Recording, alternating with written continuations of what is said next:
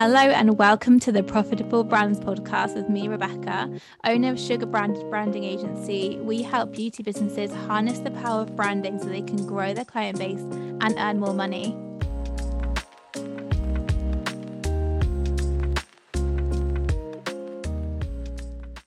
In this episode, I'm joined by Dr. Alison Elsey. She is a specialist in rejuvenating skin treatments. She offers anti-wrinkle injections, non-permanent dermal fillers, and she also has a platform where she offers services that help around menopause support. So we'll be talking about that in this episode, as well as her journey from being a full-time GP to finding her love of focusing on women's health. And we'll also be talking about how to use AI in your business. So I hope you enjoyed this episode. Let's dive in. Tell me about yourself, about your journey to this point in your business. I'll let you take the floor. Okay. Well, as you know, I'm a GP, and when I finished my GP training, I lived in London, and I decided what was I going to do with my maternity leave, because not having had any children before, I kind of expected that I would have absolutely tons of time on my maternity leave. So I decided to look around for different diplomas to do, and one that came up at Queen Mary's University was one in dermatology. So I thought, yeah, I'll do a dermatology advanced certificate whilst I'm on my While maternity you're on maternity leave. my first baby. Yeah.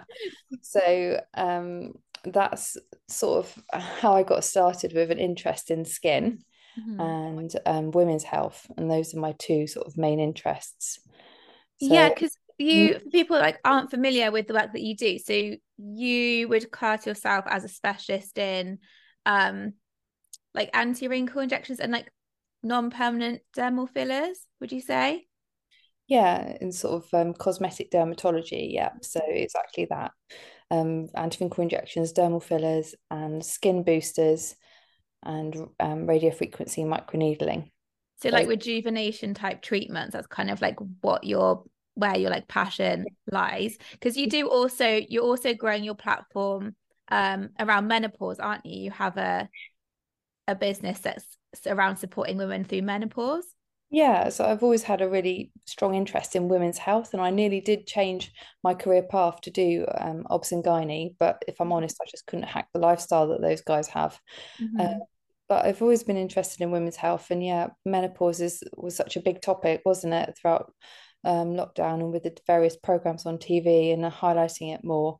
And I just felt in general practice again that I didn't have enough time to do it justice. I Mm-hmm. was originally going to join another company, but I decided actually I prefer being my own boss, so to speak. And so yeah, I've got my own menopause clinic now in Plymouth.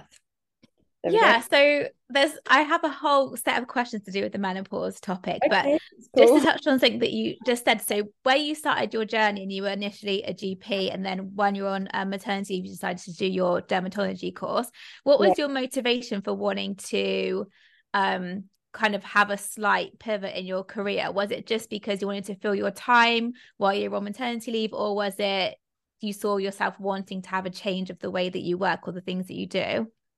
Yeah, I think it's probably a combination of all of those, isn't it? So a lot of GPs do have a niche interest. So you had a sort of natural inclination towards focusing on women's health anyway from the very beginning. And when like the reality actually came, because a lot of my audience are mums as well, who are trying to build their business alongside being a mum.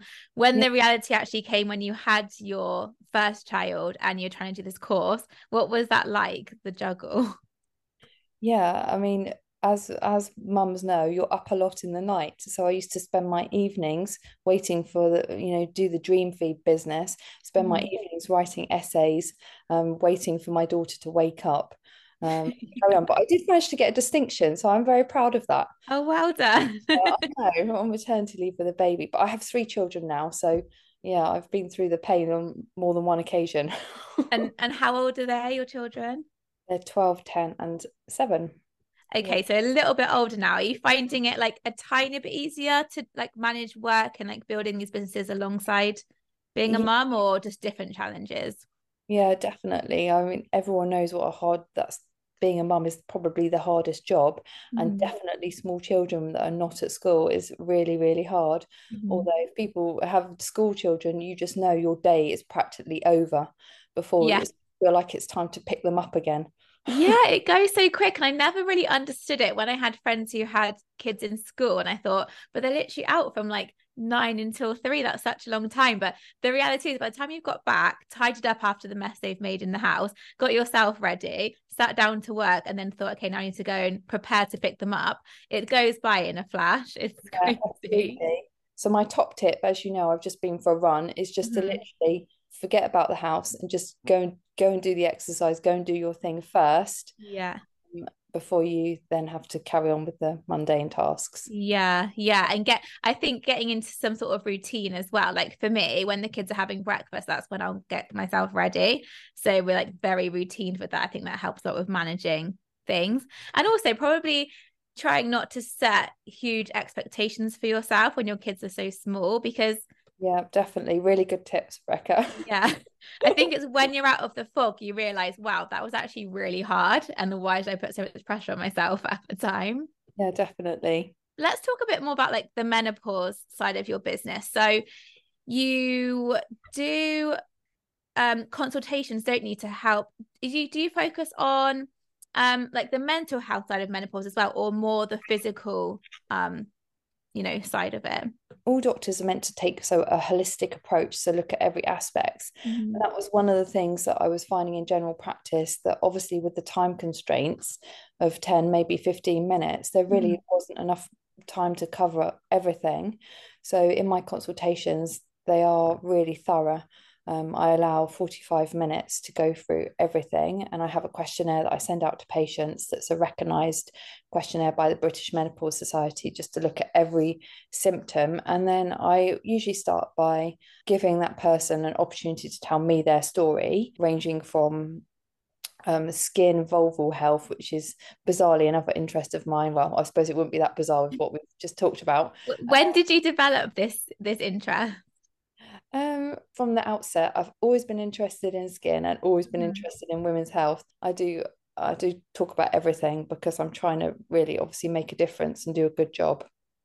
And do you think, because I know that you said you noticed that there was a trend in the awareness around menopause around lockdown, do you think that treatments and businesses that are focused around serving like the needs of menopause, people going through menopause, do you think that's going to become more common and more popular going forward?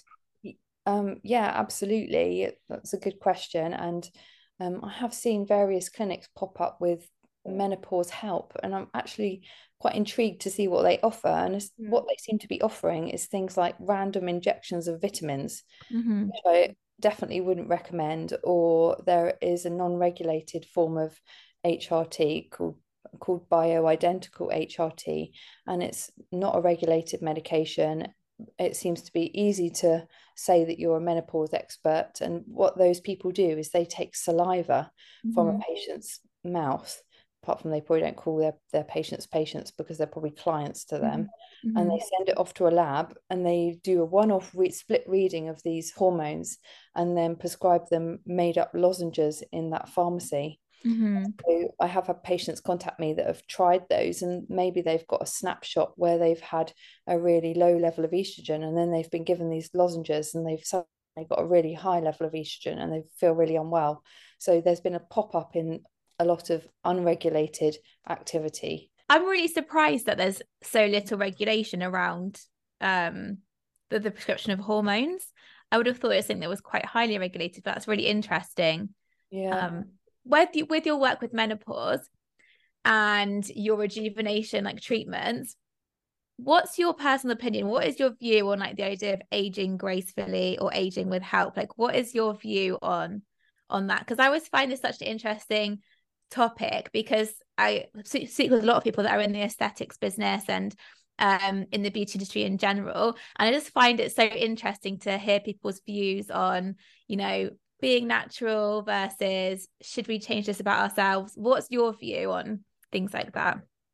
My personal view is that I do this to make people feel better about themselves. If someone's happy to age gracefully and not worry about it, then that's great. I'm really happy for them. Mhm. And if someone else wants a few tweaks just to make themselves feel a bit better, then I'm happy to offer that service and make them feel better about themselves.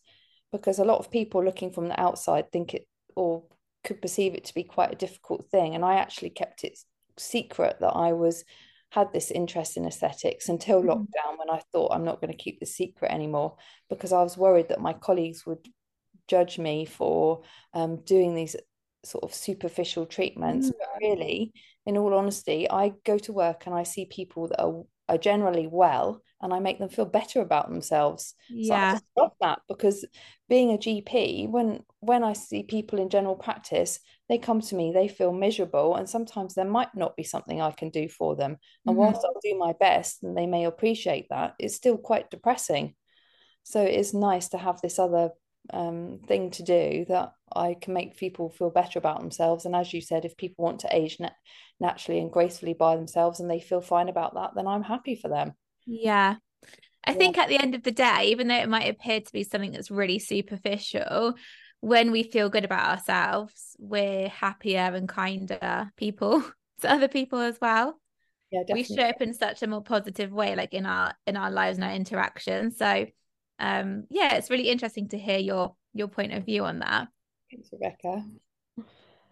So you trained in dermatology. When was it? In 2012, was it that you trained in dermatology? Yeah. Yeah. So you've been practicing for like over a decade now. So obviously things are going well for you in that side of things. What would be your top tips for someone who wanted to start out in dermatology or aesthetics, but feels like a bit worried about taking that first leap? Um, I think really it's a good idea to build the basics first, and that's what I think a lot of people that have listened to your podcast, they've said, is focus on the basics first before you jump in and want to know everything. Mm-hmm. And as I've heard people say previously, all of this takes time and experience, because the fact that I've been through this really long journey means that I am better to I'm much better equipped at dealing with communication problems that may arise if someone was dissatisfied or can't get achieve something, or if rarely if there is a problem, um, then I'm obviously very experienced to deal with that. And even things like people having vasovagal collapses, I've been working in the A&E department. So I would say probably don't put pressure on yourself, take your time and realize it's going to be an end game. It's not something you can just do on a quick course and get there really fast. You're going to have like a 5-10 year plan if that's what you want to do. It's not Yeah. overnight. So as you said, be kind to yourself, gain the experience and take your time. Yeah, I think especially if you're like that little bit um older, it can be hard to start from the beginning and start as a beginner, especially when I think when you see on social media other people that might be in the same industry as you, sometimes it can seem like they've had like an overnight success and you don't see the 5 or 10 years they've been putting in the work to get to a certain place. And I think as well, um, a lot of people, not everyone, but a lot of people get into the beauty industry and they take a course and they think that's going to be their made, especially aesthetics, because there is a lot of potential money to be made in aesthetics. And people can take a course and think, once I've qualified, that's going to be me done. I'm going to have this amazing business. But there's so much mindset work and learning and failing that goes into getting to, the point that you're at the moment. One of the things I think I said at my medical school interview was that I like the idea that I'm always learning, and it's definitely the case. One of my other sort of newer ventures is to learn ultrasound. So I've been Mm-hmm. learning ultrasound for facial aesthetics so that I can map out where any arteries are and avoid blocking them. I can look at fillers in the face. So yeah, it's still a continuous learning journey for Mm-hmm. everybody. So you've just got to get that in mind. You're not going to go into this and think I'm going to be an overnight, or nobody does, I guess. But yeah, it's an interesting one, isn't it? Mm-hmm. That's probably one of my favorite things about like being in business and being like in entrepreneurship is that you get to learn so many new skills, especially where technology is changing so quickly now. Even like in my role with branding and design, like all of the AI stuff and so many new tools and technologies change the way that I work so often. But I absolutely love like learning all these new things. Um, I find that like really satisfying. So yeah, I think if you're open to learning and taking on new skills and starting as a beginner, um, that is probably like one of the number one tips that most people that I ask that question to say. I want to ask you, you mentioned about using artificial intelligence, and obviously I've had a look at that myself because Mhm. I'm starting to work on sort of blog posts. So I was wondering what your experience is with artificial intelligence and how you use it to help your brands. Yeah, so I think with AI, I feel like there was such a hype around it, like at the beginning of the year, and everyone was just like freaking out and thinking it's going to replace everyone's jobs and like this amazing new tool. And it is so helpful, I would say, especially for writing content and just take like saving time and for time efficiency, it's really great. But I think it's a skill in itself to be able to learn how to use it effectively, because if you're just going to go into say ChatGPT and say write me a blog post on A, B, and C, and then you're going to copy and paste that blog post in onto your page, it's not going to get you the results and that human connection that you want to be gaining from that long form content. So the whole point of creating content, especially something like a blog post, is that it's a valuable piece of content that's going to stay there for a really long time. So why would you want something that's substandard to be there that people are referring back to and associating with you for a really long time? I would say it's better to invest more time, even if you're not a natural writer and you need to invest in maybe like some sort of copywriting help or something to get that blog post feeling and sounding great. I think that's more valuable than relying just on ChatGPT. But for me, I feel like it does have its place for sure. Like for example, with myself, if I write a blog post, I'll use it to summarize that blog post into a like set of 3 Instagram posts, or I might ask it to summarize what I've written to create like a little summary of the blog post. Or sometimes AI is like so vast. So I can also put in this audio for this podcast into an AI generator and it will generate a summary for my podcast. So It's amazing. yeah, it is so useful. But like I said, it's a skill in itself. I don't think you can just go onto an AI website and generate something great. But if you learn the skill of how to tailor it, because you can even change like your tone of voice that it's coming out with, and the more you use it and the more you interact with it, it will get to know what you're trying to achieve, and it will become more personalized to you and less generic. So it's a skill in itself that needs time investment to be able to use it in the best way. Yeah. So I guess like in short, I wouldn't recommend writing a whole blog post with ChatGPT, but definitely use it to help um help tweak what you've written. And I think having a good copywriter um is really valuable. I think it's like a skill that people overlook so much now, especially now where um everything is so like at our fingertips with copy, and people just kind of like copy things from other websites and copy this here, and we don't value the written communication. But when you have a great copywriter, like you'll notice the difference. And the thing is as well with copywriting, if it's something like on your website or like a blog post, these are investments that you don't need to change or tweak for like years to come. So once it's done and you've invested in getting that copy amazing, you're going to see the results of that and the rewards of that for like going forward. As you said, that websites are there for a very long time, aren't there? And people can Mm-hmm. look back at your website. And I think a lot of us do focus quite a lot on social media these days. Mm. I'm just wondering if it is the right way to be going with artificial intelligence. And I just was interested to hear your view on that. I think if you have the budget to invest, you cannot replace a copywriter with AI. But yeah, AI has its time and its place, I would say. If it was me personally, I wouldn't use AI to write the content on my website because I think it just doesn't feel like you. And at the end of the day, when we're human beings, so even though we're connecting over digital space, we can still pick up on those human qualities of communication and how somebody might be engaging with you. Say you posted a video or you're on this podcast and they think, oh, I'd really love to work with Alison, and then they go onto a website and what they're reading isn't connecting with what they're expected to hear from you. That's something that can put them off buying and engaging with you further. So it's really important that whatever's on your website and your social media sounds and feels like you. I think that's really great advice, and I'm going to write my own. Yeah.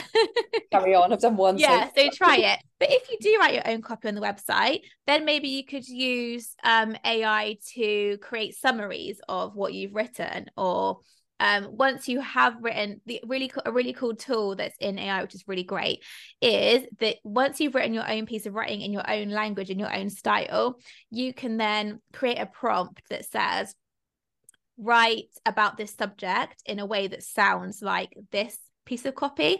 So, which is really good, because then it will start to learn the natural language and the way of writing that you have. So try that and see if you're happy with the results that it comes out with. Okay, and which platform do you use for that one? ChatGPT is what I would use for that one. I didn't even know it could do that. I think you need a course to set up a course in ChatGPT. That's what I mean. Yeah, it's all of these things that and the thing is with AI is it is it's always learning in itself. That's the whole nature of the software, which makes it, some people are like, oh my gosh, it's going to take over the world, because it's constantly learning and developing based on what we input into it. So it is a whole skill in itself to try and use it. But you can even just Google quick useful prompts for ChatGPT and it will give you so many things. You're like, oh my goodness, I didn't know that it could do that. And it does really, really amazing things. Yeah, I was interested to see what it would write about polynucleotides, which is a new thing. I went to the British College of Aesthetic Medicine conference, and polynucleotides are sort of the latest injectable treatment. And I'm going on a course soon so that I can buy this particular brand that's meant to be really good. What is this new treatment? I'm intrigued to know. So it's going to sound really odd, but so polynucleotides, they repair DNA at a cellular level. So it repairs fine lines, wrinkles, and it can also treat skin treatments, which obviously makes me very excited. Things like rosacea, wound healing. It's actually purified salmon or trout particles that they get, I believe, for some of them, they get them from spermatozoa of those fish. And they're purified in a lab, and you inject them in tiny little blebs under the skin, and it really improves hydration of the skin, all of those things I said. Every time I read about it, I find it's really hard to explain, which is why I asked ChatGPT to explain. Even between yourself and ChatGPT, we're still limited on the information. Yeah, exactly that. But I think that was a really good summary. That's really interesting. It's so fascinating to see all the new products and treatments that are becoming available. I definitely think we're lucky because we have a lot more available to us than obviously non-dissolvable fillers, overdone Botoxes. Do you do any menopause support online and virtually, or is it only in-person clients that you have? Yeah, I do offer virtual consultations, although, as I said, it's my passion really to see people face to face, but I appreciate that's not always easy for people. So yeah, I do offer online consultations, and probably the easiest way to have a look is either via my website or via my Instagram. So it's Dr. Alison Elsey for my aesthetic side of things, and the menopause clinic is called Menopause Decisions. So either of those, you can find me. I will put the links in the description so people can go and find you if they want to reach out to you, have any questions. But yeah, thank you so much for coming on. It's been really great to speak with you. I hope you enjoyed this most recent episode of the Profitable Brands podcast. Remember, if you have any questions about any of the content we spoke about in this episode, you can always reach out to me directly on Instagram. My account is @sugarbranded, and there's so many different ways that I can support you on your brand branding journey to start growing your business, opening yourself up to new opportunities, launching a product line, or just getting your first few clients. All of the information on my branding services can be found in the details of this episode. So thanks for listening, and I'll see you next week.